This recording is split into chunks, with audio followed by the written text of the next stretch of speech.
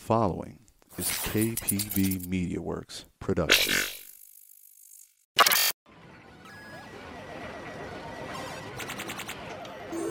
Choose your fighter. And we are on. Welcome to another episode of KPB Cast, guys. With me today, and this fine evening, I have Dr. Stephanie Orm. She's part of a team called the Esports, believe it's networking. Why am I blanking out on? I apologize. No, the Esports Research Network. The Esports Research Network. Thank you very much. And I brought her onto the show today because she wrote a really fascinating study, and I believe this is basically a journal, a scientific journal, is it not? Mm-hmm. Exactly. It's a scientific journal based on something called Just Watch or Spectators for video games. Our genre here on this podcast has basically always been fighting games. The paper basically explores a lot of gaming in general, but I figured you would make for a really good guest on this. Again, considering what we do here. So again, I want to say once again, thank you very much. Yeah, thanks for having me. I'm excited to chat about this. So before we go on, let's do a little bit of research on you yourself. How long have you been gaming? Man, I've been playing video games since I was a small kid, probably 4 or 5 years old. My parents had a Coleco and television, if you know what that is. Of course. Yeah, so I grew up playing one of those. Right off the bat, did you said it was your parents who mainly got it for you, or did they get it for you based off the fact that you maybe had other siblings and you took a liking to it? Yeah, so it's actually an interesting question. It's something my own research gets into a lot. So my parents bought that for themselves because this was back when gaming consoles were like family entertainment systems, right? That's right. They really weren't marketed at young people yet. So they had it, and I just came along, and it was something that my dad would do, and I just kind of gravitated towards it. I'm actually the oldest of 3 siblings, so we're all gamers, but I was the first. That's pretty cool. I had a couple of gamers on here who are much older gamers, around 45 and 50, and it's always usually the same idea. My parents loved it because people tend to sometimes forget. I mean, not maybe today's generation players, maybe a little bit younger than us, they tend to forget that arcades were like the greatest thing ever. And then when these consoles, now mind you, the consoles were not as powerful as the arcade hardware back then. But the fact of the matter is you could bring some form of said Pac-Man or Centipede into the household. Mm-hmm. And parents really enjoyed that. The thing that they grew up playing, now you're able to do it at home. Maybe not as well, but the fact that you could do it now home and, share some time with your significant other doing this, it was a real game changer. Yeah, exactly, right. And I think you're right. The younger generation, especially with arcades not being as much of a thing as they're not really around much anymore, sadly.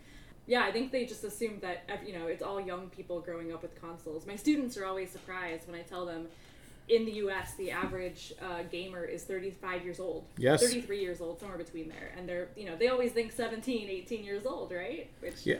No, that's actually very true. I mean, look at myself. I'm 38 years old. The majority of the people here we had on this show we are in our mid 30s and like late 30s going on to our early 40s. So this is something, video games has been part of my generation for so long. And, I actually thought the average age of a gamer was maybe in their mid 20s. But now you tell me mid 30s, that one actually threw me off by surprise.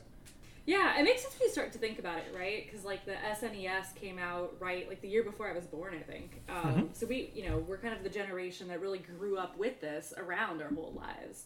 Whereas our parents' generation, right, it was like a thing maybe when they were, some of them in college, right, or working and things like that. When they were in their 20s or 30s maybe. So it's, of course. Yeah. Exactly. And, video games even back then, just like today, well, maybe more back then, was they had a very big scene in colleges. I remember when I was going to NYIT, there were at least 10 groups of just people playing video games. Everybody, after school, before school, maybe during break period. We would have groups of maybe like 10, 15 players in each group, by the way.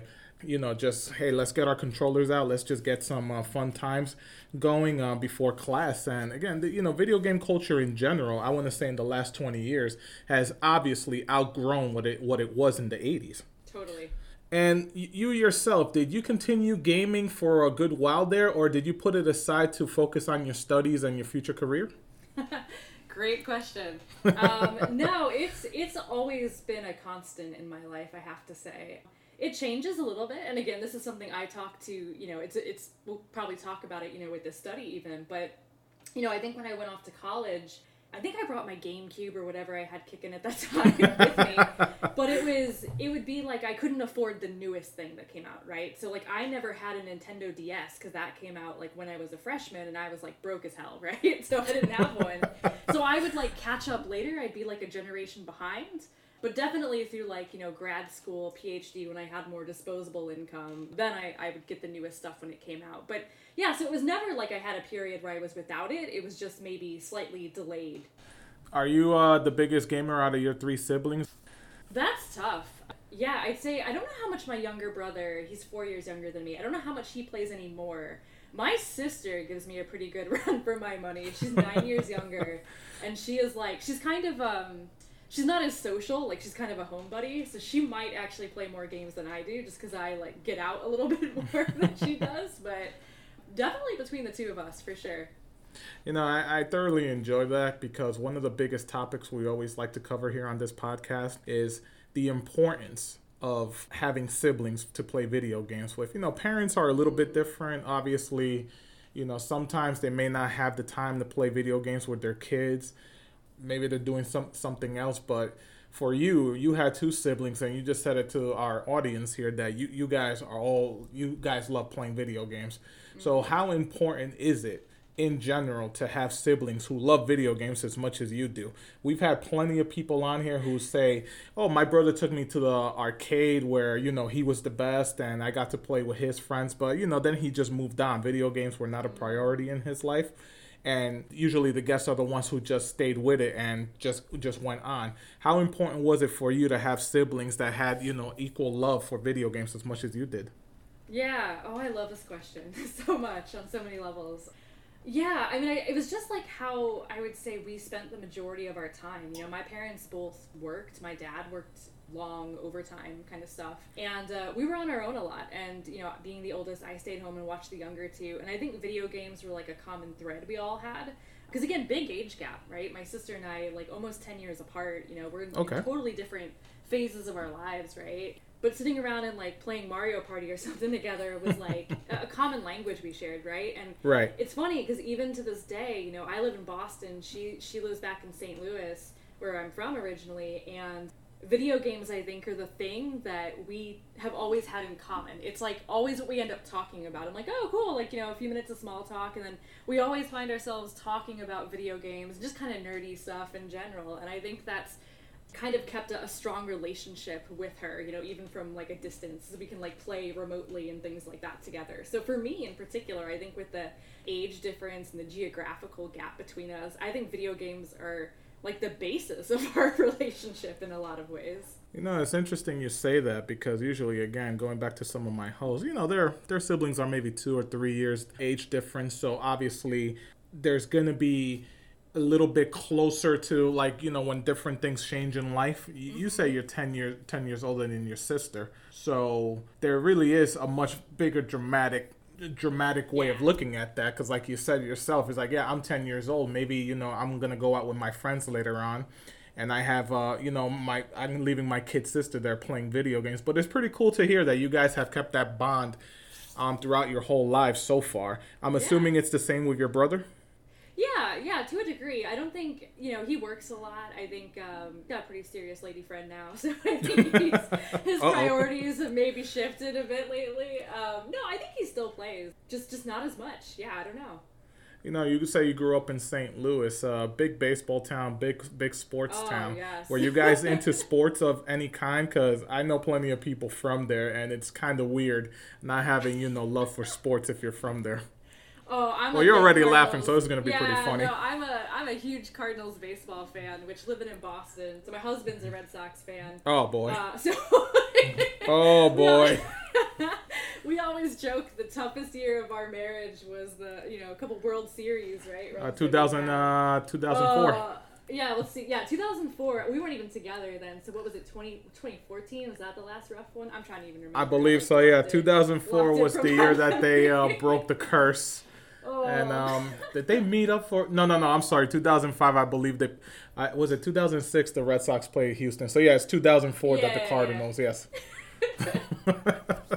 Yeah, so I don't know. You and I might have a shared mutual dislike of the Sox. I don't know. I'm a Mets fan, so yeah, you know what? I really don't like them. I'm from New York, so yeah. It's expected not to like people from Boston, but I have cousins who live over there, so I have to like them. You know.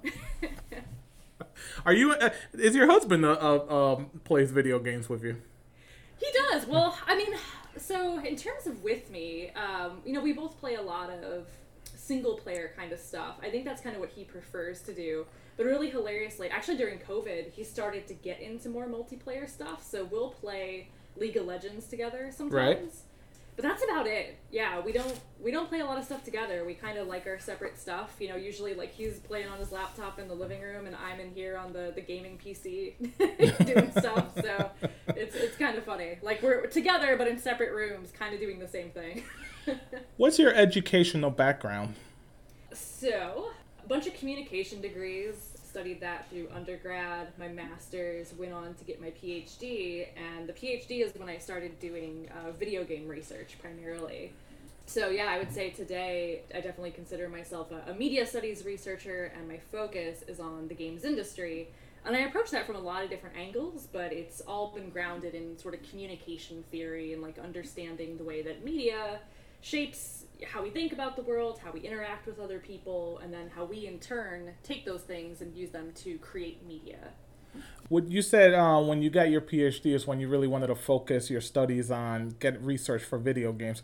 Was there anything even before then that you wanted to say, considering gaming is your hobby, gaming is part of your life, it's your love?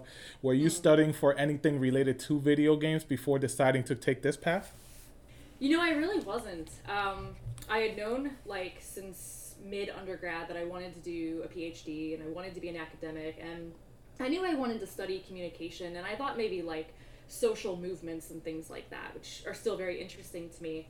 But honestly, I just never knew that there were people who studied video games for a living. And then I took a class in my master's degree with a woman. Her name is Nina Hunteman, fantastic scholar and educator.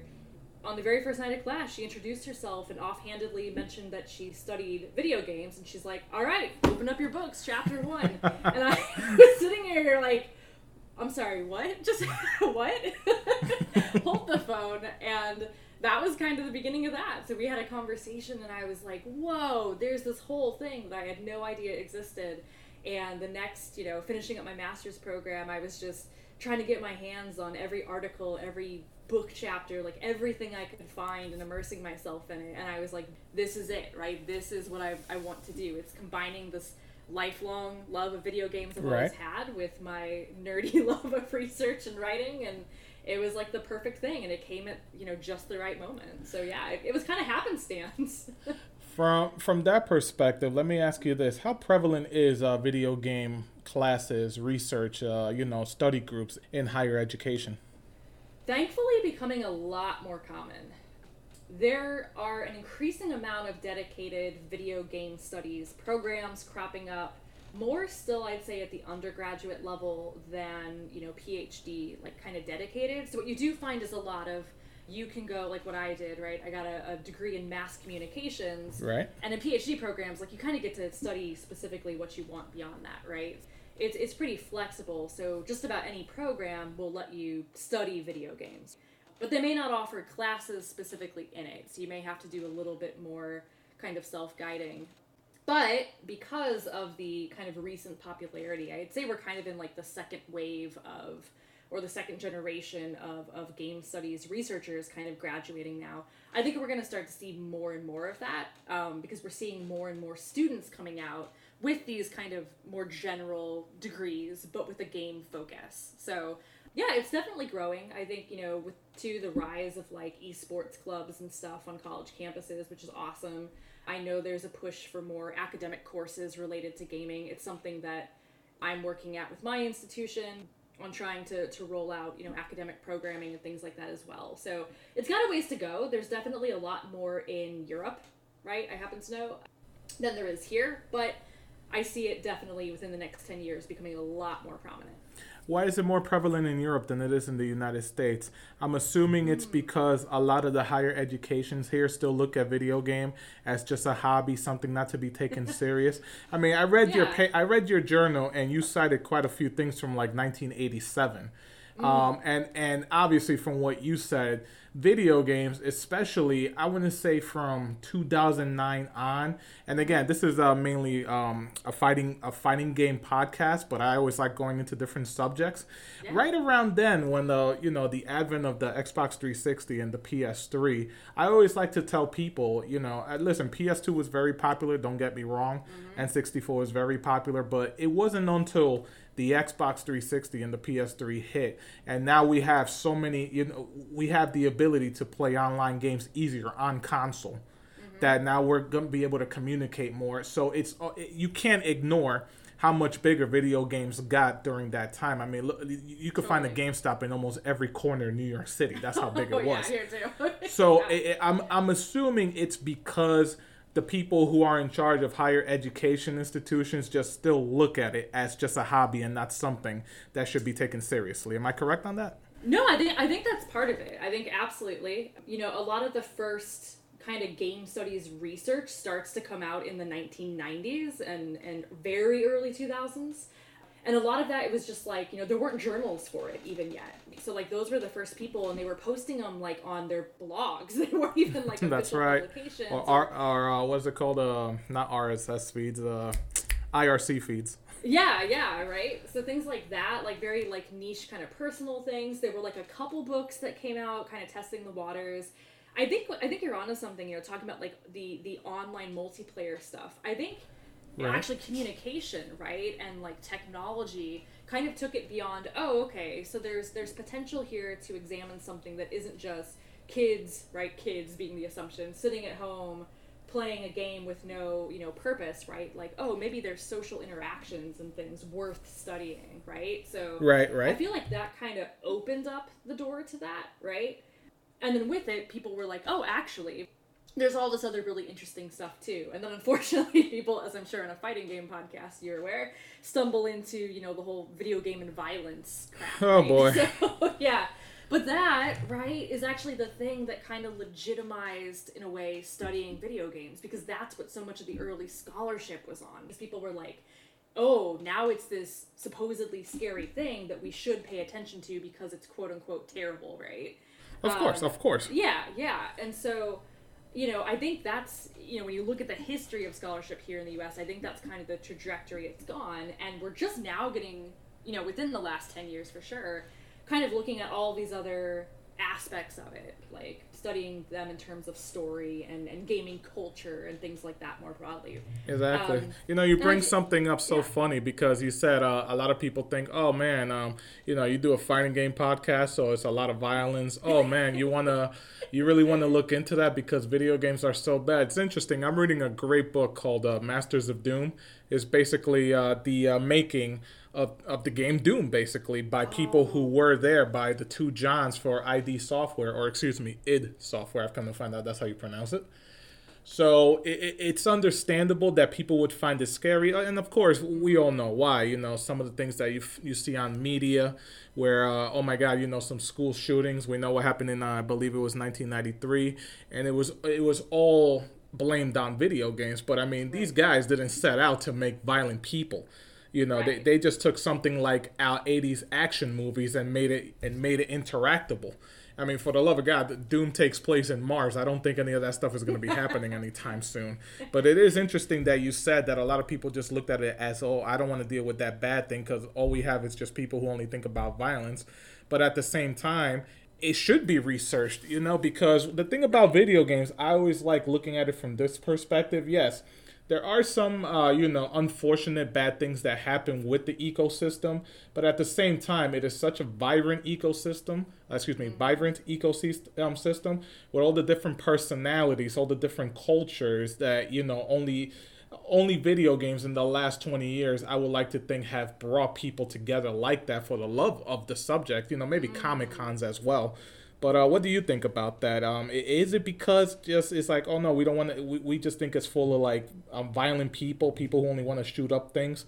I mean, you obviously are going to be looking at it from a different perspective because you're a gamer yourself. Yeah, exactly, right? Well, I think that's what's so interesting, and as I found that, the people who grew up with video games clearly turned out fine, like us, right? And so many other people I know, by the way. Yeah, like we're able to be like, we understand what it is, right? And that it's not harmful. I think so much of that fear and judgment comes from people who have never touched a game in their life, right? Mm-hmm. And like don't really understand what it's about. And also only think that video games are about violence, and there's only like one type of game when like, look at freaking Animal Crossing, like come on, right? Like, there's so much else that's out there in terms of genre, in terms of stories, and some of it is like quite beautiful, right? It's actually like, we have all of these like, really beautiful emotional stories now.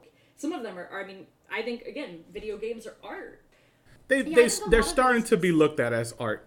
I think we finally have gotten to a point maybe 5 years ago, or maybe even more recent, like maybe a year and a half ago, because of the pandemic. I guess people are looking at things more closely now. I mean, you and me, we know. Hey, listen, I didn't like the game personally, Final Fantasy VII, but when that scene happened when Sephiroth, off somebody, that was heart-wrenching.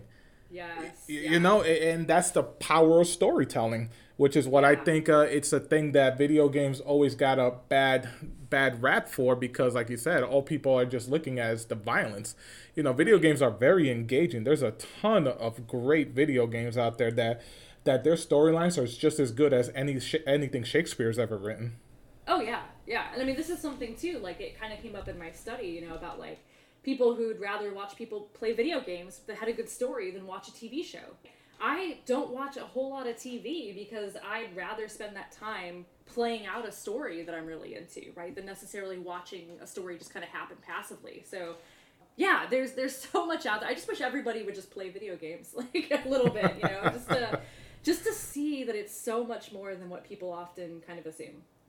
You say yourself, you're a teacher. You have your students. What are do they have the same reactions when you say, "Hey guys, let's start dissecting a video game"?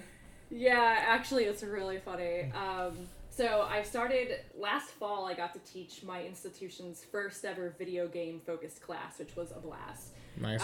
And so that obviously was like kids who like they play video games. They were there for it. They knew what they were signing up for. It's really fun when on the first day of class, in just like my intro to media studies class, it's not just about games, but we actually go through and we talk about all these different creative media industries in passing, and video games are like towards the end of the semester.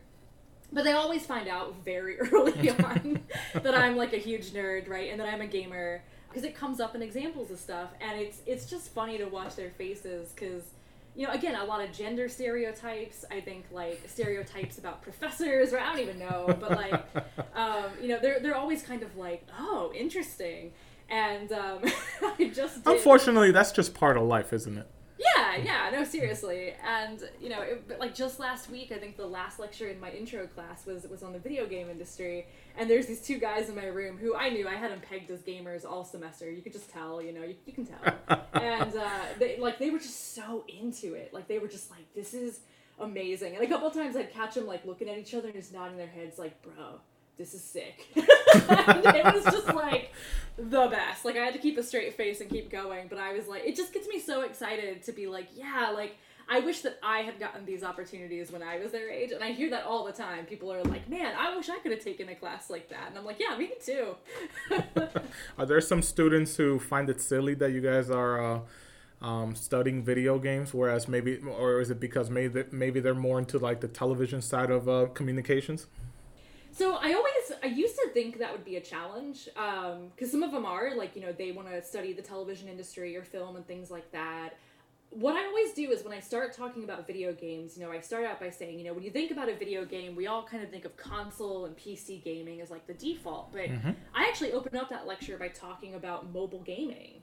right? Because that has become a huge part of the global games industry, right? Over half of today's global revenue comes from mobile phone stuff. That's right. And when I talk about that, right, because I always ask them, like, how many of you are gamers? And, I get a few hands, and I'm like, all right, let me say mobile phone games count. Now how many of you? And almost every hand goes up. Yes. And, and I'm like, well, here we go.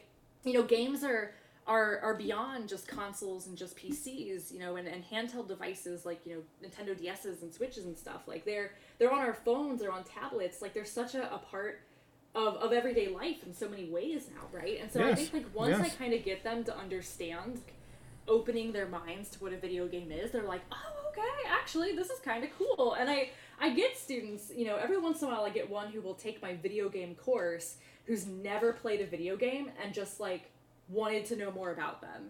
And those are my favorite kinds of students. Well, because you have a nice, clean mind, who probably never, like you said, never has played a video game in their lives. Although, like you said, it's kind of hard not to, considering how ingrained video games are in today's society. And so like you said, those must be your favorite students, because it's like, here's somebody who, okay, they're very aware video games are a thing, but to the level that we know about it, it's very exciting. You're going to be able to open up their minds, correct? Yeah, no, it's the best. And at the end of the semester, they're like, oh my gosh, I tried playing a couple games after taking this class. Like, I think they're really cool now. And I just love that. That's like the coolest feeling in the world to me. When did you join the Esports Research Network? Or better question, how did you guys get together? Did you hear about them? Take us through that. Give us some background on this network of people. Yeah, totally. So the Esports Research Network, we're an international collaboration of scholars, right, all over the world, who are interested in doing and talking and promoting, esports research. And it started out with a gathering of a couple individuals in Europe who had gone to a conference in 2019 or 2018, I think, is when they had started this conversation. I was not present for that.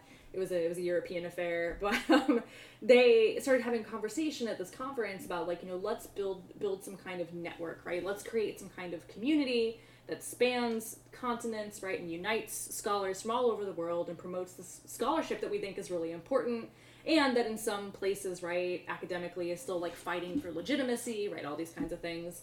And we also wanted to, work with industry partners, right, and actually, like, have some tangible effect on how the industry functions. And so that had started, and then in 2020 was kind of when we got the ball officially sort of rolling. I was approached by one of the members who was involved in kind of the early discussions about, let's create this group, and they were looking to form a board, like an executive board. And so I think there were 9 of us, I think there are still 9, and I was asked to be on the sort of inaugural board for that. So I joined up as a board member. And we've been going, I think 2020 was our official year where we, like, got our contract or our constitution officially, like, legitimated by the German government, which sounds the way German more government. Complicated. Yeah, like, way more complicated than we do here. Yeah, so we're officially headquartered in Germany, where our chair of the organization resides. You said it mainly really started in Europe. What is it about Europe that they have taken video game research more seriously than the U.S.? It's a really interesting question, because I feel like the early game study scholars here were starting around the same time as a lot of the kind of big name European scholars were working. I think a lot of it has to do with just sort of the higher ed's approach to material there, like in general, not even specific to games. I think there's much more of a daringness to sort of embrace new things and really dive into technology than even what we have here. I find that, like, programs in other parts of the world are often a lot more kind of specific and, like, niche and creative, whereas we're a bit more generalist, I think, a lot with our degree programs. And I think, esports, a lot of the major esports organizations and tournaments, I'm thinking of, like, DreamHack, for instance, are European institutions. And while we do have a presence here, a lot of the North American teams also aren't as historically competitive either, right? So there's just, I don't know, there's just more of an esports and gaming culture there, and a willingness from institutions of higher learning to embrace those things at a faster rate than we have here. It's interesting. Like, this is something we're still kind of teasing out, to be honest. Like, why is it so different? Is it more along the line, like we already mentioned, that the institutions over there, and you said it yourself, they're quicker to adapt things, they're quicker to see what moves society, whereas over here, a lot of the institutions here just still look at it only as a hobby up until now. Is that what it is, or well, I'm assuming that's exactly what it is. Yeah, no, I think that's a big part of it. And I'm also just thinking about, think about it not in a vacuum. I'm thinking about, the funding of higher education, right? Like, here we are so tuition driven. Yes. And I feel like schools in the US, we're only going to do things that make sense financially, right? So esports, collegiate esports is a huge thing here, right? The collegiate thing is actually bigger here than it is in Europe, weirdly. So they're ahead of us in terms of esports academics. We're the ones creating these college teams they're, I don't know, bunnies reproducing. It's kind of insane. And I think it's because schools 5 years ago were one school did it and they had a proof of concept and they see it now as a recruiting tool for students. And so it's a money maker. It's a money generator. So now in the last 5-6 years, you have colleges all over the country are scrambling to figure out how to start esports teams and esports programs. Whereas they didn't give a crap about it 6 years ago when they didn't think it was a moneymaker.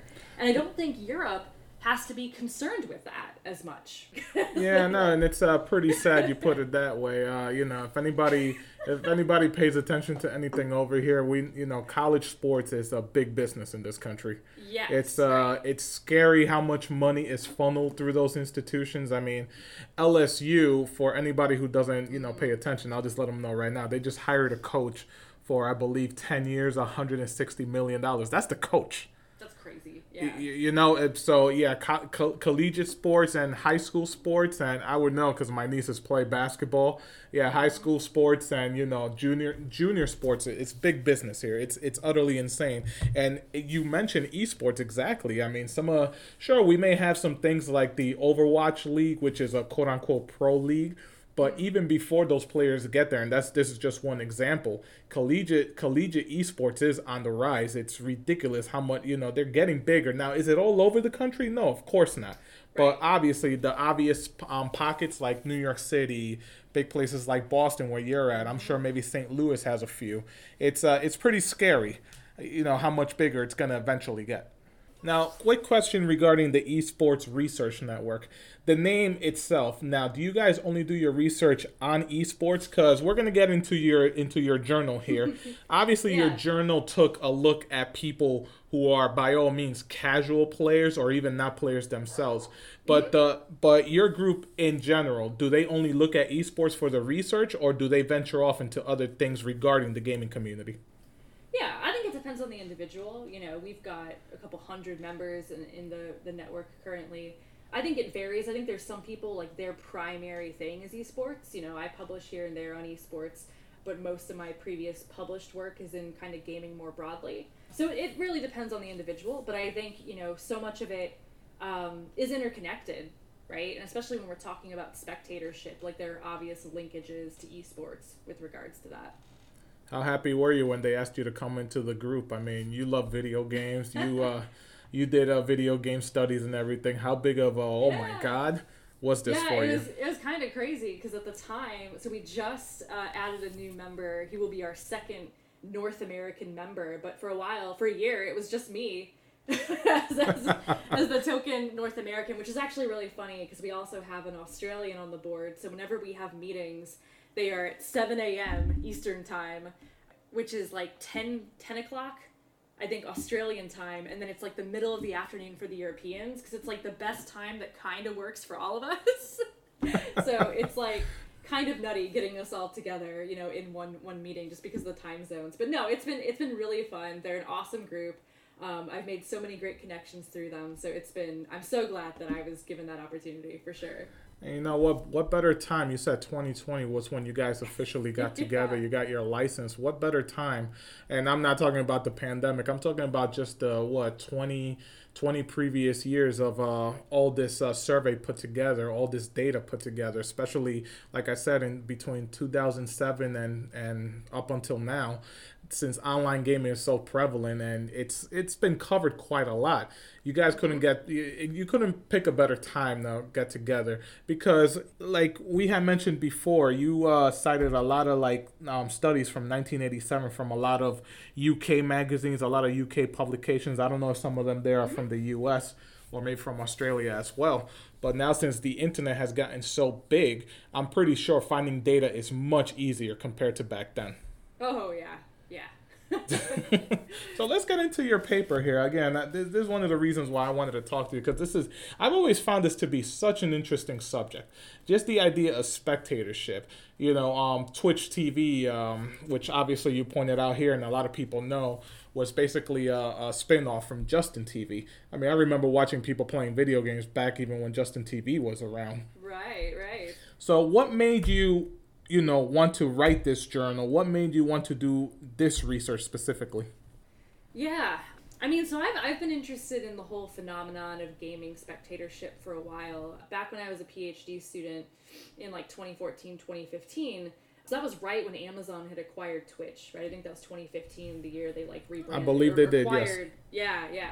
So it was the hot thing, right? And all my students, Gen Z kids, were watching it and talking about it all the time. I was teaching a 120 student course on video games. Yeah, it was a big class. It was awesome. I loved it though. And so I was when they were coming there, there's always they sit down, it's kind of loud, kind of getting things together. And so I would pull up a Twitch stream before class and just pull it up on the projector, sorry about my dog. Pull it up on my projector, and just for some background, right? Yeah, and so I'd put it on, if we were going to talk about, fighting games or something that day, right? We might put some fighting game stream on or something, just to give them a taste, especially, because students may have different degrees of familiarity with certain genres, right? So we were going to talk about RPGs. Here's what an RPG looks like, that kind of thing. And I didn't really get it. I'd be okay, this Twitch thing, they seem to really like it. And they get so into it. And so being an academic, I started asking them why. I was so what is it about this, that's so engrossing, right? And I kept coming back, sounding like such an old person, but I was but wouldn't you rather, just play the game? Isn't that more fun? And they'd be no, I mean, sometimes, but it's also about all these other things. And I was really curious in what those other things were. Were you asking them based on the fact that you yourself, a gamer, would much rather have the controller in your hands and you're watching the TV to see your character's movements? Or yes, were you exactly. just... Okay, you were looking at it that way. You weren't looking at this exactly. I don't know what this is. I was looking at this... No, that's an excellent question. No, I was looking at this as someone who grew up in the 90s pretty much playing video games. YouTube came out my senior year in high school, so 2006. Yes, that whole spectatorship culture, it existed, but it existed in living rooms, right? Spectatorship yes. was me sitting down with my brother and sister, right? It was different. And so to me it was I didn't understand. I was what do you get out of watching some stranger on a screen play these games, right? 'Cause exactly, I was basing this off of what I would rather be doing. Honestly, you're like me, man. Sometimes I don't get it. And now, mind you, I'm not saying this to offend the guys who run the stream for the team that I'm part on, because they do a lot of production for a lot of the big fighting game tournaments here in the Northeast, and they've actually also gone plenty of times out to Las Vegas for the big World Championship, the Evolution tournament. Oh, nice. But I'll be honest with you, I don't get it. Even to this day, I don't get it. I understand it because it's the same thing with me. Everybody knows I love watching older cartoons. 90s cartoons are my thing. But it's interesting that nobody ever asked me, why do you watch that? What is this so interesting about that for you? Whereas now, do I go and verbally ask people what it is about video game spectatorship that really they love? Because there's obviously quite a big difference between watching a Looney Tunes episode and watching somebody play a video game. One is very interactive. The other one, you're just sitting down and watching. Yeah, exactly. So it's such a fascinating thing for me, and I could imagine. I mean, when you decide to go after a subject like this, what is the procedure? So generally, I sit there and I say, okay, there's something weird, and I'm interested in understanding, why it's happening. So in this case, right, it was like, I want to understand, well, with this particular study, right, there was that other level. So my students, for the most part, right, were gamers watching other gamers, but I had been hearing stories about people who weren't really gamers also watching people, right? And that, to me, was like this extra level of, what? So the first step, right, is like I have this idea and there's this thing I want to explore, and then I ask myself, what is the best way to get at an answer to this, right, to try to answer this question? And so, in media research, we have sort of a variety of different, what we call methods, right, or approaches that people would use when conducting a project. And so a lot of my work tends to involve interviews, so, sitting down and having one-on-one conversations with people with a sort of a list of questions that I generate to get at these things, right? Like literally just asking them straight up, like, why do you do these things, right? Tell me about it. Usually kind of building those questions based off of expertise, based on things that people have published in the past on like similar topics, right? So I talk, for example, about, spectatorship with traditional sport quite a bit, because there are some parallels between researchers who have studied that. There is. Yeah, and people who are studying video game spectatorship, right? So you kind of sit down and you say, all right, what am I trying to get at? How do I want to go about getting answers to that question? What kinds of similar things have been done that can kind of help me think through that process? And then you got to go out and you got to find the people that you need to talk to. And that can be the most challenging part. And I'm actually glad you mentioned that, because I was going to be my next thing. In this journal, you said you got in contact with 27 people. Now, mind you guys, understand one thing. Yes, that is a very minuscule number compared to the gaming world. But the fact of the matter is 27 people is 27 people. And the interesting thing about these 27 people, as you called them, just watchers, these are people who at most they play maybe 10 minutes of video games a week. These are people who 100% just spectate video games. These are not people who you're gonna go home to, hey, let's go have some pizza, and they're there like already playing video games. Oh, cool. Let me turn this thing off. Let's go out. These are people who otherwise would just, at least that's the impression that I got. They are, they're very, very, very casual viewers of video games, very casual viewers of, interactions with video games. Why is it that you targeted that group of people? Yeah, no, this is great. Man, you did a really good close reading of this. I would not be doing my job if I didn't. Well, it's funny because a lot of times as researchers, like we get asked questions and we're like, I don't remember. That was like so long ago when I did this. It's hilarious. No, that's awesome. Yeah, so I specifically wanted to look at what I called just watchers.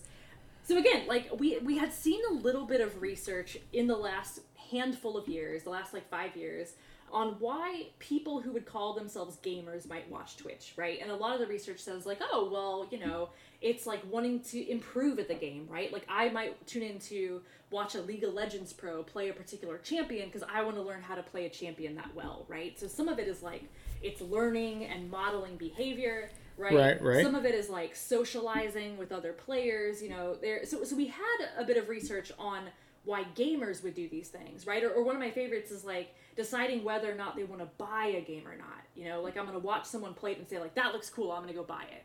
But I had talked to a few people who said they don't play video games, but they weren't even just casual watchers, right? Some of them were like legit serious watchers. They subscribe, they donate, like they're really into Twitch, but they don't play video games. And I was like, but why?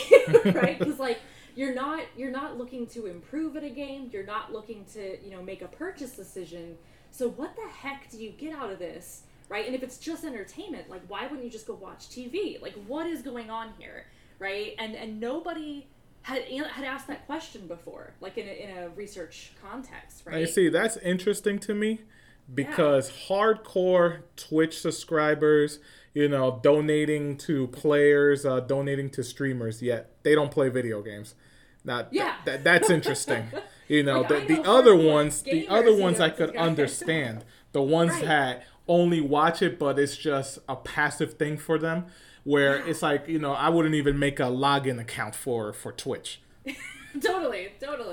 Yeah, like I know hardcore gamers who don't even subscribe, right? They just like, they'll watch the ads or whatever. But these are people who like love what some people on the platform are doing and like want to financially support them because they're such avid consumers of it.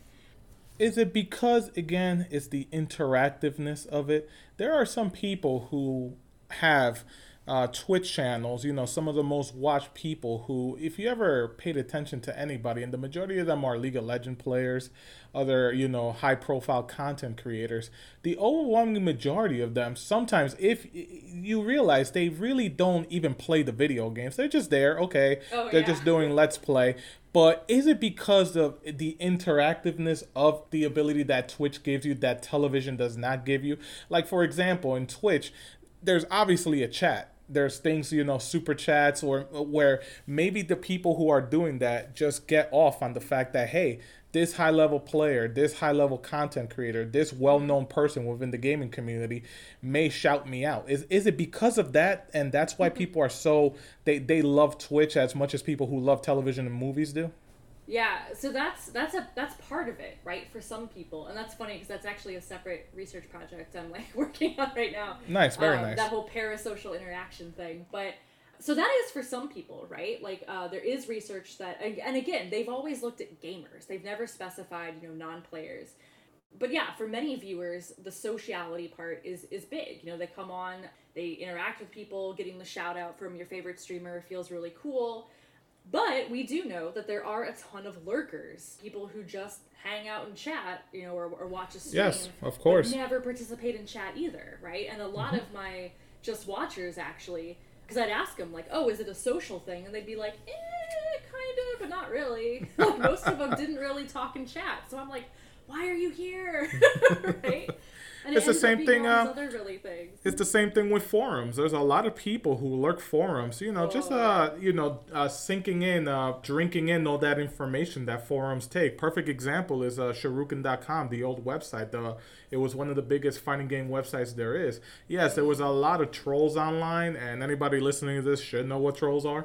But on that website was full of a ton of information. We're talking about data, frame rates, everything that us video game nerds will understand about. And there were a lot of people who have admitted, they eventually came out many years later saying, it's like, yeah, well, I just never bothered bringing in a login because why should I do that?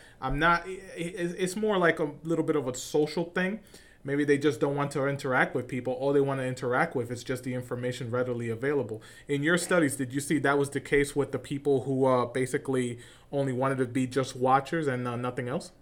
Yeah, I definitely think that's the case. Like they were cool to just kind of hang out, maybe watch other people's interactions and chat, but a lot of them were just like there for the streamer, right? Like they either really liked that person or, again, a lot of them really liked the game that was being played and really enjoyed just like watching someone else do it because they didn't have to. Again, for reasons that I get into the paper, right? All the things about the game that was really enticing to them without them having to actually play it themselves. Of course. When you chose these 27 individuals, how did you go about it? How did you reach out to them? Did you go to any offline events? Did you scour internet forum boards? Did you go on Twitch TV, YouTube Gaming? How is it that you were able to find these 27 individuals who wanted to take part into this scientific research? Yeah, no. So this is a great question. So this was a 2020 project actually.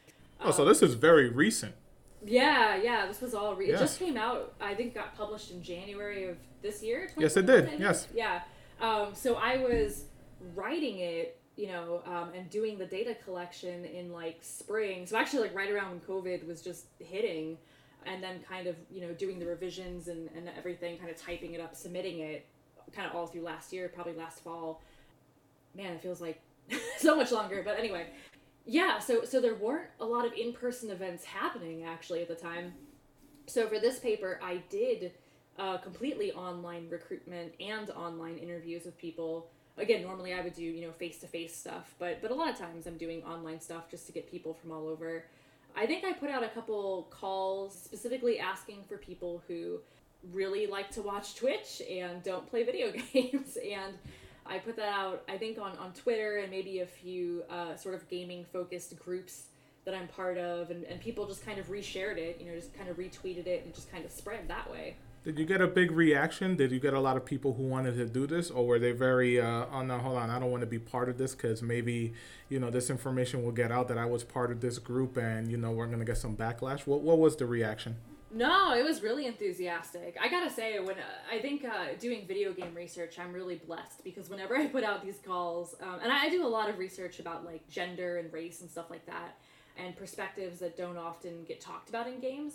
So when I ask for people to share those experiences, people are so stoked to be able to talk about video games with somebody who will listen. I'm like, yeah, we're gonna do like an hour. Is that cool? And they're like, heck yeah, we could go. Sometimes we go for like 2 hours. So, like, these people were all really excited. Like, they're always really curious. Like, oh, I want to know more about this. Like, they always ask to, like, see the study when it comes out, because they're interested in, like, what I find. So, no, it's always a lot of enthusiasm. People love talking about video games.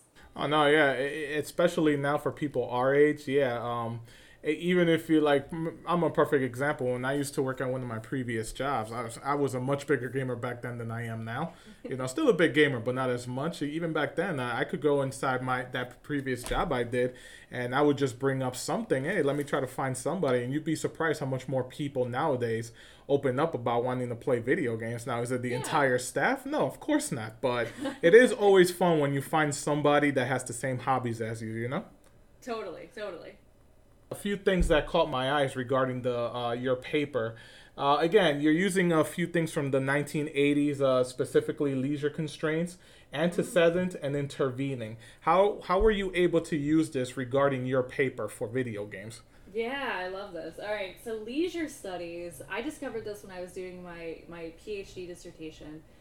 It's a whole field of scholarship that is about people studying how people use their free time. And I was like, what? That's a thing? Just like people said about video game research, like, what? That's a thing? And I was like, that's really interesting. So I came across all this scholarship in the 1980s that was talking about what they were calling barriers to leisure. And yes, there's antecedent and intervening variables, right? And right. Yeah, so basically what it is these like barrier constraints to leisure are anything that prevent you from engaging in some kind of leisure activity that you would otherwise want to participate in, right? So like an intervening constraint would be something that kind of comes along and derails your plans. So usually like an external kind of barrier. So like money, for example, like I always wanted to do martial arts when I was like growing up, and there was like one place in my hometown that offered it, but it was prohibitively expensive. Like we couldn't afford it, and so I never got to do it, right? So that would be an example of an intervening variable, right, coming in, kind of wrecking those plans. Antecedent constraint is something that kind of preempts all of that. So it's usually an internalized kind of barrier. These are usually cognitive or psychological. So maybe anxiety or fear about participating in something. Yeah. Exactly. I could give you a perfect example. Growing up, I wanted to do amateur wrestling. Unfortunately, for my school, they didn't have an amateur wrestling club. However, a school across town did, and it required me to basically jump on a different school bus from my school to go to the other one. My mother did not want me to do any of that because her fear was, oh, you're not really doing that, because chances are in reality, you're probably just trying to go join a gang, because unfortunately here in New York, Spanish mothers, because I'm Spanish, for whatever reason, had this weird idea that their boys, all they wanted to do was just get into gangs. I have no idea why, but that was just the case. Oh, bless her. Yeah, well, I missed out on my amateur wrestling dream, so that's what it is. But anyway. Well, I missed out on my martial arts dreams. But yeah, I mean, a lot of times antecedent stuff can be fear, it can be anxiety. There's really interesting research about, people having, for example, women, maybe being more self-conscious about doing things like martial arts or yoga or stuff, because there's like so much emphasis on the body and like people looking at your body, and that's kind of uncomfortable. Right. So like that, for some people, it becomes a deterrent, right? And so they say, I'm not going to participate in that kind of leisure thing. And so I found this really interesting, and when I was a grad student, I used this in my dissertation, this sort of area of research, and was like combining it with scholarship on video games to talk about, in my dissertation, it was about women and barriers to access in video games throughout different points in their life, because it was like a very gendered thing, right? And still is in many ways. You know, it's amazing that you cite all these 1980s, 1990s researches, and you couldn't have basically married two different subjects, you know, the 1980s, 1990s studies. And again, they're studying maybe our parents at the time.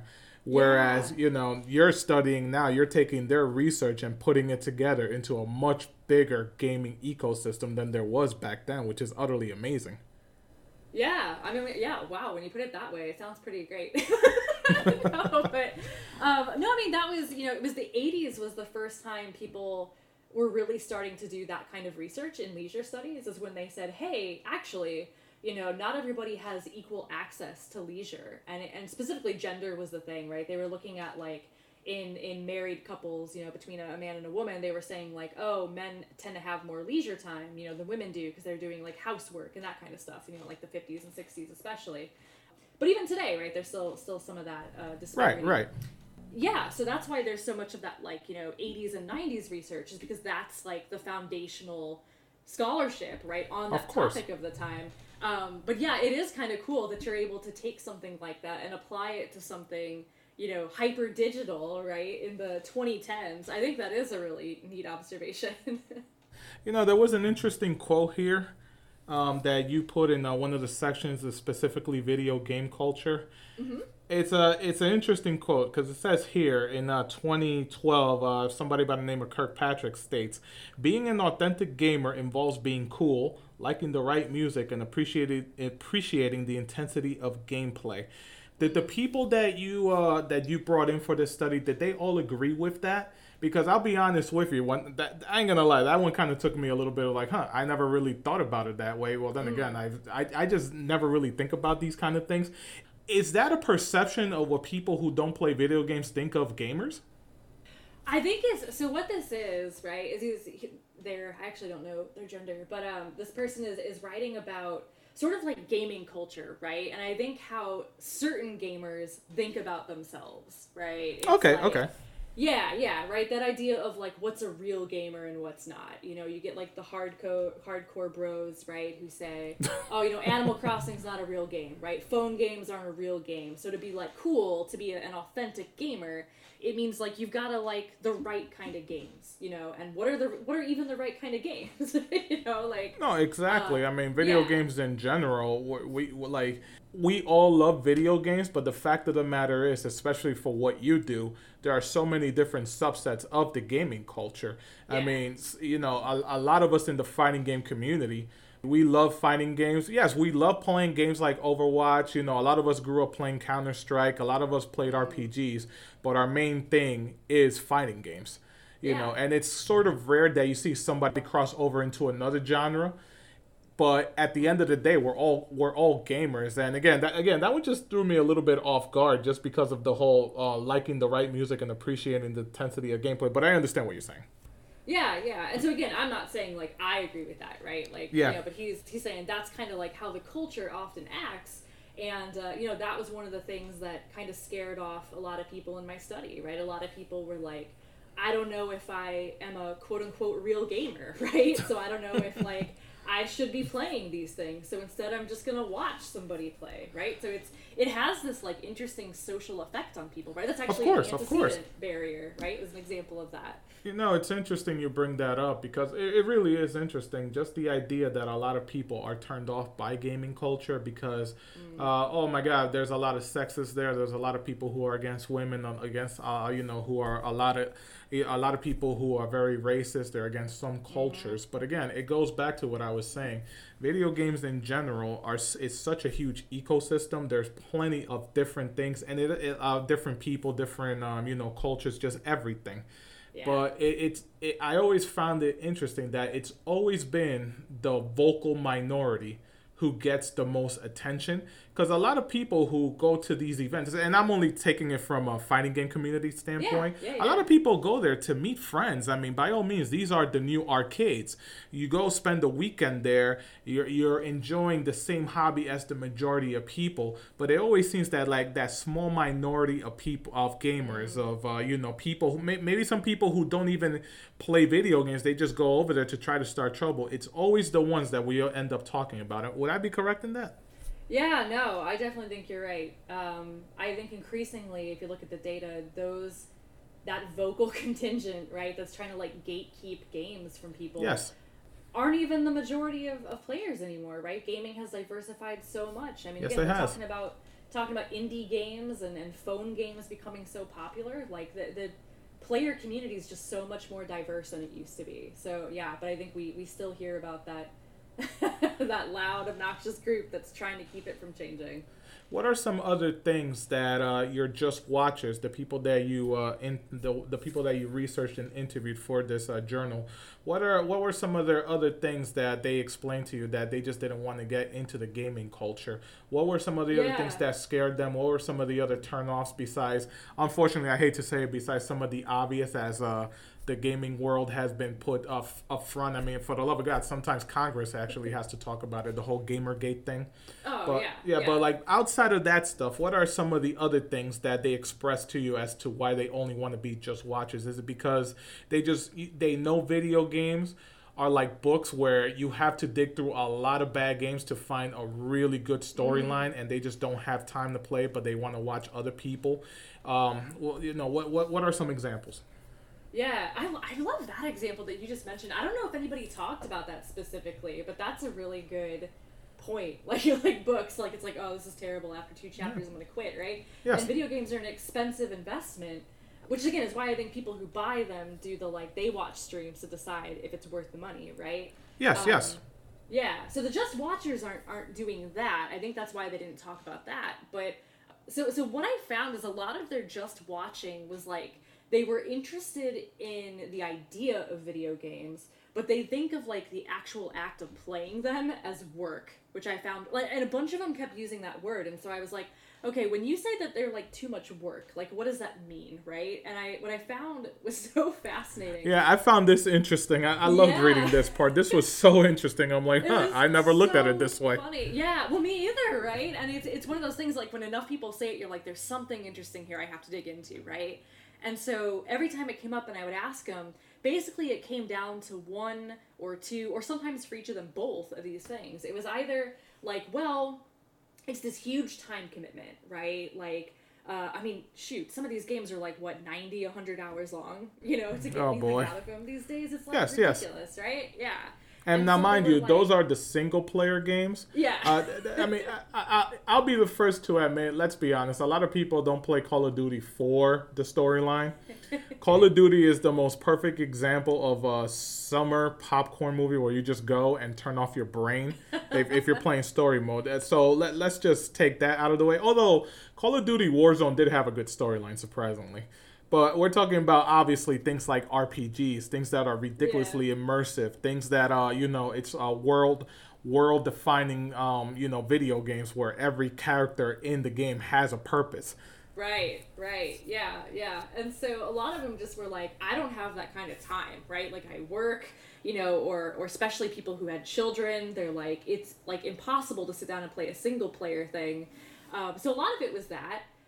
But I also, something that's been really interesting to me in recent years is, online multiplayer games and the time that also goes into those. Because even if they're, they don't have a story, so it's not like, oh, it's 100 hours and I'm done. It's like, again, I play a lot of League, right? And so those matches can last, like, any match can be like 45 minutes to who knows how long, right? Depending on how it's going and if my team forfeits or whatever.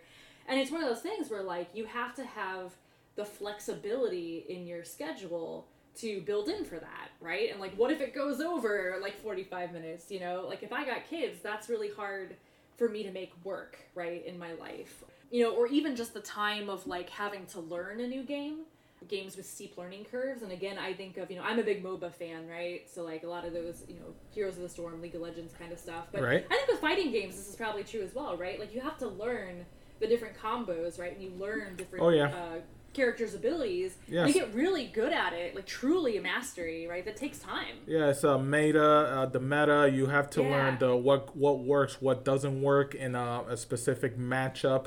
It's a lot of learning that I know here it says a lot of your just watchers don't like the idea of a lot of like other gamers saying the whole get good, the whole I don't want to that's basically what's part of the work. I don't want to I don't have the time to learn everything about the game. I just want to sit down and play. Exactly. Which actually brings up this question for me. Of the 27 people that you interviewed, how many of them admitted to you?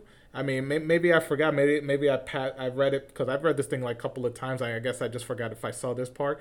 How many of them admitted to you that they only like watching people who play single player games with no online interaction? And by that I mean like the online game, like Final Fantasy, I believe 15 is online, whereas some people only interact. They only spectate on Twitch TV when it comes to professional tournaments because they want to watch the best of the best. Was there a set number of people in that study group that only did one or the other, or did they all do the same thing in the sense that they only watched? Okay, you get what I'm saying.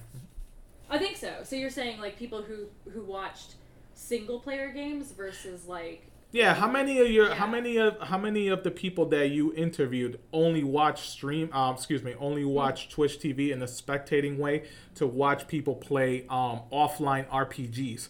Where storyline was huge, and whereas did some of those people only spectate Twitch TV because they wanted to see skillful players like maybe a big time MOBA tournament like the International, or did they all just like no, we're just watching? We don't have any specific preference. Yeah, no, awesome question. The vast majority, all but one, maybe two. Definitely preferred kind of single player, more narrative focused games. They were definitely like interested in the story and just kind of experiencing that in kind of a chill way. One person specifically I recall is a huge esports fan, but like doesn't really play, but loves watching like elite players. And then I think one mentioned like occasionally watching some like highly competitive kind of stuff. But yeah, the overwhelming majority were these like story-focused RPGs or action-adventure type of games. So in it, obviously you have 27 people. A lot of them are basically around my age, 38, but I believe they range from, I believe it was 16 to 44, I believe it was. Something like that. Yeah, and obviously you had women in there, men in there, and you had people who identified as non-binary. Did you see? Was there any difference between the sex of people that they do different things spectating? Did the males only gravitate towards a certain genre? Did the females only gravitate towards a certain genre? And the non-binaries? Could you give me some research on that? Yeah, I honestly didn't really find any huge differences in that. And it was, if I recall, a pretty split, I'm trying to even remember the numbers, like a fairly even split in terms of genders. I'm like looking at my own notes here. I don't even remember. Maybe I didn't report it in here, the exact breakdown. But yeah, there was nothing, it wasn't like a clear line, through it or anything like that. Again, most of them across all genders preferred story types of games. There it is. 14 women, 9 men, 4 as non-binary. Yeah. Right. So yeah, not in particular. And I mean, with 27 people, it's hard to make big conclusions about those types of things. Well, that's why I said earlier, I know it's a very minuscule number, but I'd imagine a lot of these people, I'm pretty sure when it comes to research papers, some people are like very apprehensive about it at first. Just because it's like, I mean, I don't know what's this person's ulterior motive. I'd imagine that's something always hard when it comes to journalistic reviews or research. Yeah. No, I mean, that does happen sometimes, I think. I mean, I think, when you are talking to the people, there's a lot that you do as an interviewer to kind of build a sense of trust with that person. I do a lot of, like, self-disclosure, and things like that to try and make them comfortable. And I think usually it comes across, that I'm not trying to, like, misrepresent anything, or whatever. So I think usually they're pretty comfortable with it, but nothing really gendered. It was, again, I think it's more about the nature of watching, right, and what kinds of things are like worth watching, I guess. I don't know. It's kind of weird. I'd actually be interested. I don't think I asked this question. If like any of my Just Watchers also watched like traditional sports, right? Like basketball or baseball. I know the one esports guy does. He talks about that in the paper, but I can't remember. Yeah, it would be interesting to ask, if I had gone back and asked those other people, like, do you also watch sports? And, if they were also, like, just watchers of sports, so to speak. Would it surprise you if the answer was no? I mean, when I was deep into the FGC, when I was going for tournaments, the only 2 games I ever competed in seriously was Mortal Kombat 9 and Mark of the Wolves. And I do remember going down to some of these places down in Philadelphia, obviously here in New York, a lot of tournaments. And it seems that a lot of people, yes, they did follow traditional sports, basketball being mainly number one. But it was also a split, especially for the much younger player, the much younger gamer, where basically they didn't care much for traditional sports. Because like we've already established here, video games obviously just rose to such a high level where they were all over the place. Mobile games, very recognizable IPs like Mario Brothers also have mobile games and mobile phone games only. And as we all know, a lot of people these days, when they're raising their kids, all they want to do is, hey, you want to make them be quiet, put a tablet in front of them. Right. And with a tablet, what does that come with? Obviously, video games, not traditional sports in the sense like football and basketball. So again, would it surprise you if the majority of them, if you were to ask them, they would say no? That's actually really interesting. And I haven't seen this data, but I'd be curious to see if like overall Gen Z, consumes less traditional sport than older generations, right? That would be really interesting data to kind of have to compare. So, yeah, I mean, I guess, I don't know if it'd be totally surprising, because I do feel like a lot of people I know who are into video games are not sports people, like even like our generation, right? I don't know, they were like, not to stereotype our own people, but like... Oh, no, you'd be surprised. Again, at fighting game tournaments, I talk to a lot of people who are very big into sports. And again, it's mainly basketball. I mean, we're talking about... Because remember, they grew up with guys like Michael Jordan, Kobe Bryant, whereas me, I grew up with basketball, baseball... Well, mainly those two, because NFL football, it took me a while to kind of understand the game. So, I mean, I grew up with the last generation's Tom Brady, obviously. Yeah. So, at least in the fighting game community, I know plenty of people who love sports. I think the fighting game community is an exception to other kinds of gamers. So, like, and maybe like Call of Duty as its own community, right? Like, right. So maybe some FPS, right, and the fighting game community. I feel like, I play a lot of RPGs too. I play like everything, but like a lot of RPGs. I feel like a lot of like classic like Japanese role-playing game fans are like less sports inclined because they were like more into like fantasy, that kind of stuff. And now I'm just like stereotyping, but like, let me put it to you this way. Is it because the amount of time it takes to go through a role-playing game? I mean, going back to Final Fantasy VII, even Final Fantasy VI, to do everything, it's like 40 to 50 hours. Oh, yeah. RPGs these days, I don't even want to begin to think how long they are. Whereas somebody like who plays Doom, who plays Quake, who plays fighting games, it's very simple to say, I could play for an hour, half an hour. And we're talking about, people who aren't aspiring to be esports stars. It's easy for them to turn off the console and go do something else. In this case, maybe watch, traditional television and watch sports, especially, again, when you have high-profile stars like Kobe Bryant, who is all over the place. And, is it because of that? Because the amount of attention needed to finish off an RPG takes way more than something that's naturally, you only really play for multiplayer online?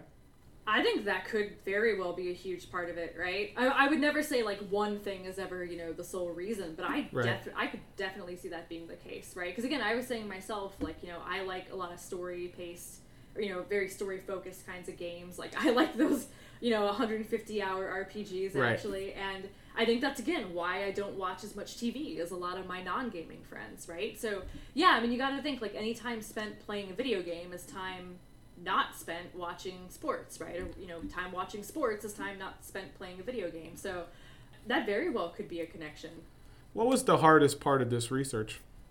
Ooh.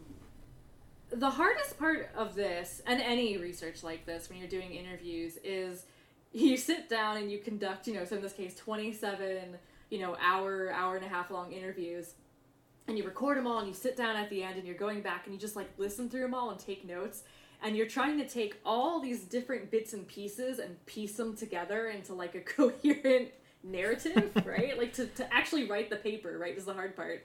Because, you've got, all these ideas, and some things are connected, and you're trying to bridge them all together. That's the challenge, right? It's the fun part, but it's also the part that can be really frustrating and difficult, and takes some practice, right, and years of experience to. It makes you knock your head across the table, because you said it yourself. You're like, why is it that you're doing this? Why is it that you love spectatorship yet you don't want to pick up the controller and do it yourself? Yeah.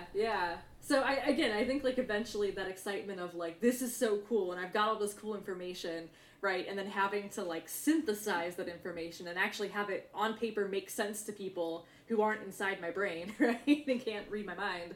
Yeah, that's the exciting and also really, really challenging part.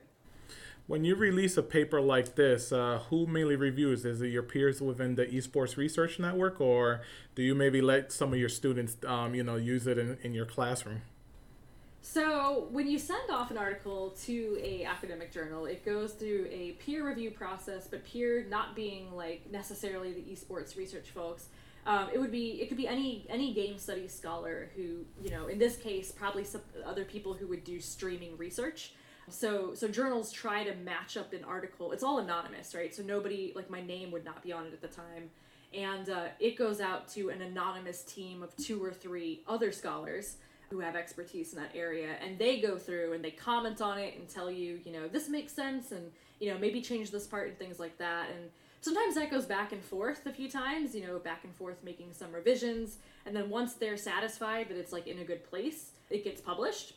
But then, after things are published, I'll sometimes, I don't often assign my own stuff because I feel weird about it, but, I'll assign, other people's articles in my classes, or, actually a friend of mine just told me she assigned this piece to one of her media studies classes, and they just read it a couple weeks ago, and she messaged me on Twitter and said they were all, really excited to read it because they could see themselves in it, and to me, that's always, the coolest comment, but, yeah, so that's kind of what the process is like. Did you manage to get the answer that you were looking for? Yeah, I think so. I mean, to me, research is never really done, right? You answer these questions, and then it's always okay, what next, right? Based on what we've now learned about these Just Watchers, where do we kind of go from here? What other questions does this raise? But yeah, I do think, these 27 conversations I had gave me enough of a glimpse for now into what is going on in here, right? I did get some answers to why these people are doing this seemingly weird thing, and you're like, oh, actually, it's not that weird after all. This makes a lot of sense when you get down to, the reasons behind it, right? So, yeah, I feel pretty satisfied. Is there any chance we're going to see a follow-up later on regarding this paper, or do you think this is a subject that you did enough with this where you basically put it out there where people could see and read, and maybe hopefully they'll see themselves in it, kind of like how you said your students, or excuse me, your friends' students, they want to look at themselves like, oh, I can't wait to read this. Maybe I could relate. Yeah. No, so it's funny you mentioned that, because I'm in the process of writing a book kind of based on this topic. So doing some additional interviews with even more people, kind of expanding some of this, because they only give you what is this, 15 pages? That's, oh god, with sources. So 14 pages to explain, this whole study that you did. And so I'm actually working on doing a book length version of this. That'll probably be a couple years before. That's usually a much longer process. But I also want to keep doing more studies on spectatorship, because I think there's, it's, the streaming industry is so interesting. And again, 5-6 years ago, I didn't get it. I was what are these kids doing? What's the point of this? And through having conversations with them and doing research like this, I'm oh, I understand it, right? And it was funny because a year after I started teaching that class, I subscribe to some Twitch people, right? I make donations and stuff. So I've become one of them, right? And I think that's really cool. So I see a lot more work on this area being done. And streaming in general is so huge. Obviously, it's 2021. We're about to usher in 2022, and we could only obviously expect streaming is just going to get bigger. And obviously we're talking about Netflix, other things like that. But video game streaming in general is so huge, and we've seen it grow right before our eyes. I mean, I believe I've heard rumblings of Netflix wanting to get into it as well. I mean, would it surprise anybody? With it being so big and it just being so immersive, I believe you pointed out that YouTube, and this shouldn't surprise anybody, the topic video games in YouTube is possibly the biggest topic there is, the biggest, genre of videos that populates that website. Oh, yeah. With your research done, how much are you expecting for just watchers to grow? Because I look at it from a traditional sense. Like you said, TV, you sit down, and a lot of people still do that. Yes, I understand TV numbers have been going down.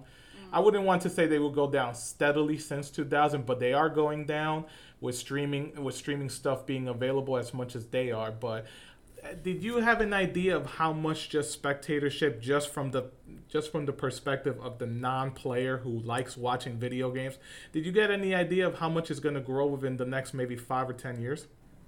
Yeah, I mean, that's really interesting to think about. Because I can't speak to exactly, like, I don't think they're obviously not the majority of people on Twitch, right, or on YouTube. No, of course not, no. Yeah.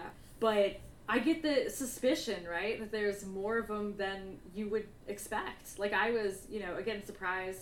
Like, yeah, I talked to 27 people, but I think there's hundreds, maybe thousands more out there, right? So I think it's interesting, right? Like, if you have this information now and you start to think, if I'm a video game streamer, do I maybe start to adapt things about my stream that, I don't know, engage that type of viewer, right? Like, once you realize that, like, hey, right. I maybe not just, entertaining gamers, but I'm entertaining a whole bunch of people, right? I don't know, that might open up new possibilities, new types of streams, and then continue to draw in an even larger audience. Like, if Twitch becomes, not the gaming site or whatever, right? I think it still very much is, like, there's cooking, right, and, like, just chatting and other stuff too, but it's still very much like a gaming-centric platform. But yeah, who knows? I definitely think there's more space and more potential for that particular kind of audience to keep growing. No, definitely. That number just keeps growing and growing, especially now. It seems that, and maybe this is just me talking, I like to look at things from the outside. I always like to look at it. It's going to keep growing based off the fact that a lot of people who are just pure gamers, I know plenty of people who married others, who their significant others are just as big of gamers as they are. And they're bringing kids, they're starting families with video games being the number one cultural thing for them. I'm sure you've heard of people calling their kids, giving them names after video game characters.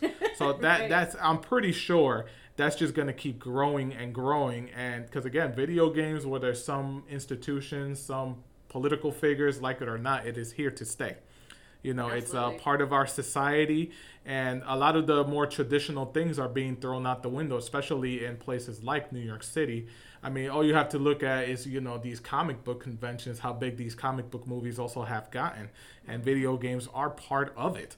So, yeah, I believe spectatorship for video games in general are just going to keep getting bigger and bigger, especially if you have, characters. And by that, I mean the streamers themselves. Because something a lot of people never mention, in order to be a good streamer, in order to grab people's attentions, you have to have some sort of personality. Right. Exactly. And a lot of people, like, the reason why they watch a stream, they'll say, like, I don't even care about the game, right? Like, I'm there for the personality. Oh, definitely. Personality goes a long way. I mean, I was talking to somebody before on one of our episodes, Posey, and he's trying to become a content creator, but like he says, man, this is a full-time job. You just can't bring out videos like as if I have 1,000 followers, everybody is gonna watch. No, you have to put in a lot of effort into doing these things to become a online personality, which is one of the reasons I also think, and like you mentioned before, why a lot of people tune into these streamers. Absolutely. Well, Doctor, I want to thank you very much for being on the show. I'm really glad that you came on to discuss this with me. I really appreciate it. Again, this has been a topic that I've always been very interested in. I'm glad I found this journal of yours. Where could people reach out to you to get in contact with you regarding anything you're doing in the future or even the Esports Research Network? Yeah, so I think Twitter is usually the easiest place to find me. And my handle is at Stephanie Orme, so that's STEPHANIEORME, M as in monkey. I always have to clarify because I get like N a lot, I don't know. But yeah, that's probably the easiest way. The Esports Research Network, I always forget what our Twitter handle is. I'm sure they could just go in there and search for it. Yeah, if you Google Esports Research Network, you definitely find us. I think we're, what are we? Esports. Here I am, Googling it. This is embarrassing. You know, it's a problem when I bookmark everything. Yeah, okay. It's at Esports ResNet. So RES net, like research. That's why I never remember it, because it's weird. It's like abbreviated. But if you also go to esportsresearch.net, that's our website. You can find out more about us. And anybody's welcome to join if you're an esports researcher, if you're in industry, if you're just like interested in what we're doing. We have, you just fill out like a little application. We approve you. It's a really awesome community. And that's awesome. Listen, guys, like she says, go and join. A lot of really fun stuff is happening there, especially if you want to look at it outside just the gaming culture, behind the scenes, what some people are thinking, what some people are researching. This is how I found this one. And again, the name of this journal is Just Watching, a qualitative analysis of a non-player's motivations for video game spectatorship. And Doctor, where could people go and find this? Yeah, so it's published in a journal called New Media and Society. If you Google, my name and Just Watching, you find it. I will say that, academic articles tend to be kept behind paywalls. Oh, no. I know, it's super lame. But if anybody would like a copy of this article, I will gladly send it to you for free. Just hit me up. Send me a DM on Twitter. Actually, my university email is even, included on the article. There's, a way to contact me if you, Google, search for the article. So I can definitely hook people up with copies. It's totally fine. But yeah, if you don't, because don't pay for it. Don't do that. No, please don't. You know what? Hit her up through Twitter. She looks awesome holding that lightsaber. So. And Doctor, thank you very much for this interview. I really appreciate it, guys. Please follow the podcast over at Spotify, Google Podcasts, Apple Podcasts, iHeartRadio, and any other podcast listening platforms. This is KPB Raphael. Again, this is Dr. Stephanie Orme. Doctor, thank you very much. Thank you so much. This was a blast. Thank you. And guys, that was a lot of fun. Take care. Knockout. You win.